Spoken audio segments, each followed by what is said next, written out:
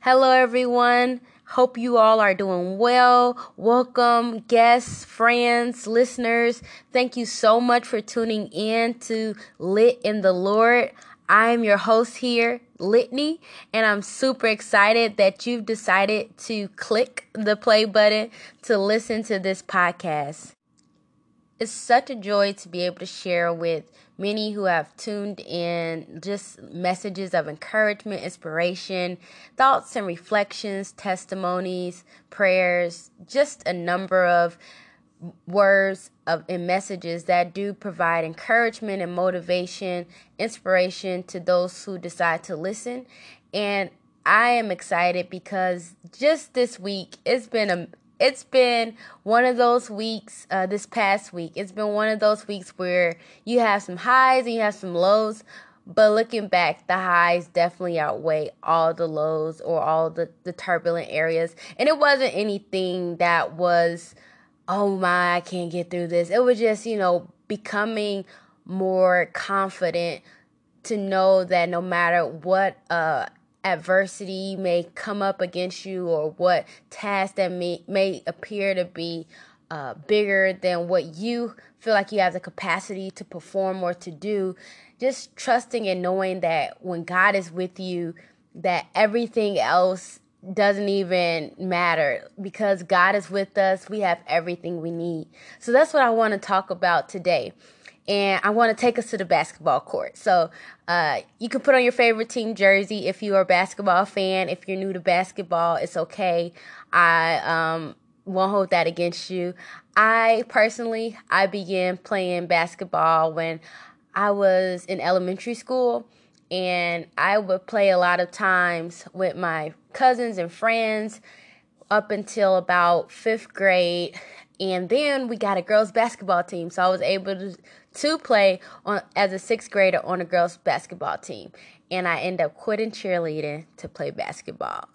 Yes, that was me. But it was so very fun for me. I love shooting the ball, love playing defense, and a lot of my teammates, we always kind of got along, and everything was really just very fun for me. I just enjoyed shooting. I got to play the 2 position. For those who are not familiar with basketball, I got to play the shooting guard position. So I just felt like, hey, this is my element. I can just learn. I didn't think I was all of that. I knew I could definitely work on my handles, and that's pertaining to the way you dribble the ball or, how to cross people and things like that. But I didn't let that stop me from just being a part and playing in the game.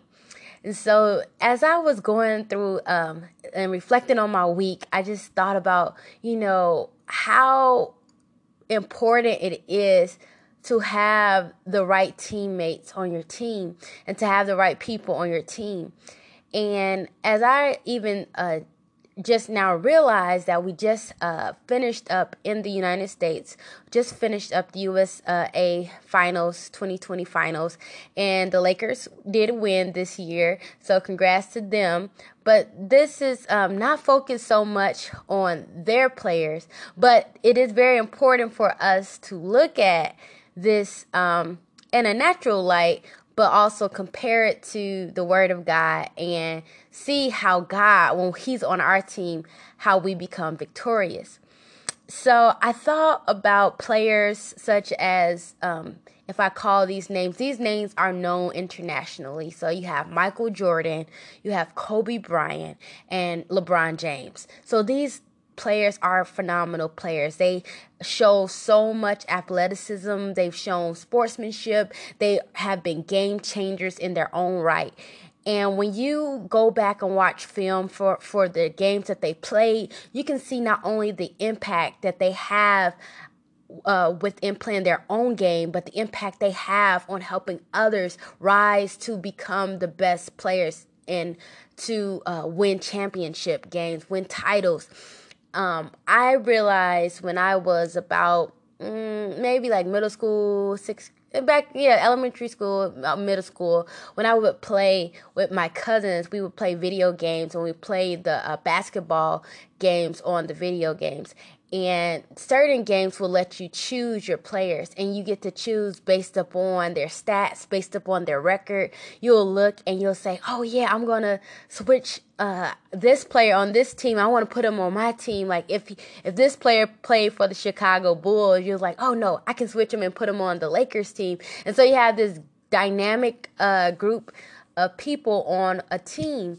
And you've decided based upon their record, based upon how many points they've scored, based upon their defense, based upon their offensive skills, how much they perform. Because even in a video game, the goal is to win. The goal is to prove who's the best, who can show that they have the most athleticism and have the ability to compete and to win.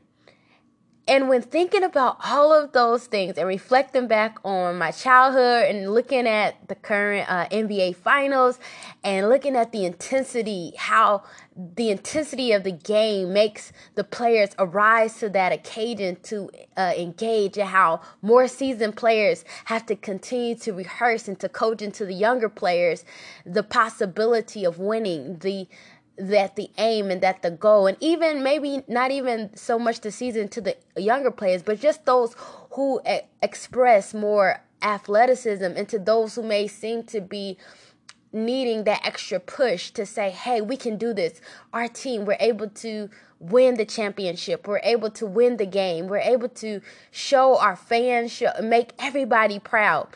But what I got excited about as I was thinking about all of these things was that what happens when God is on your team, when God is on our side, when everyone shows up for this, not a game of life, but when we show up for life and we put our feet on the court of life and we show up. And sometimes when we show up to life, it can feel like, I don't know if I can do this, or I can do this, but I don't know if I can do that extra thing that I need to get done. That little sense of inadequacy, or even that little bit of doubt or fear, or whatever it is that makes you say, I wish I had this, or I wish I had that person or this thing to help me get to where I need to go. But what's amazing to me is that when I look and I think about who I want on my team every day when I wake up in life, it's a blessing to have parents, it's a blessing to have siblings and friends and colleagues and those who will cheer you on and root you on. But I want to make sure that God is on my side and that I'm on his side. So when I get up in the morning and when I go throughout my day, I'm like, hey, Jesus, the Lord, he's with me today. And when he's with me, I get excited because the Bible says that he is more than be with us than that be against us. And so my stats and my records may not prove that I'm the best player on the team of life. Maybe I failed at some things. Maybe I haven't been the best at in this area or that area.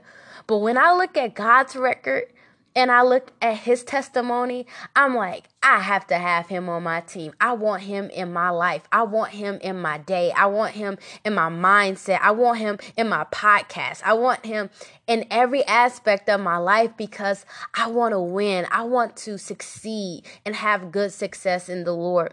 And so you're like, okay, Lenny, well, how does this tie back to the word of God? As I do often like to tie back my experiences, my reflections back to God's word, because there's life in the word. If you haven't tried it, this is your week. Come on. So we're going to let's go to 2 Kings chapter 6. And I'm going to start reading at verse 8. And it says, I want us to look at this as if it's intense competition. So let's look at this. You have the Syrians, and then you have Elisha and his servant. So here we are.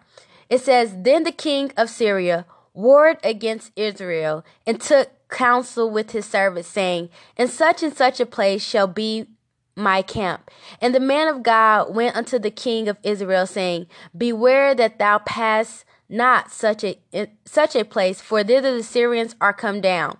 And the king of Israel sent to the place which the man of God told him and warned him of, and saved himself there, not once nor twice.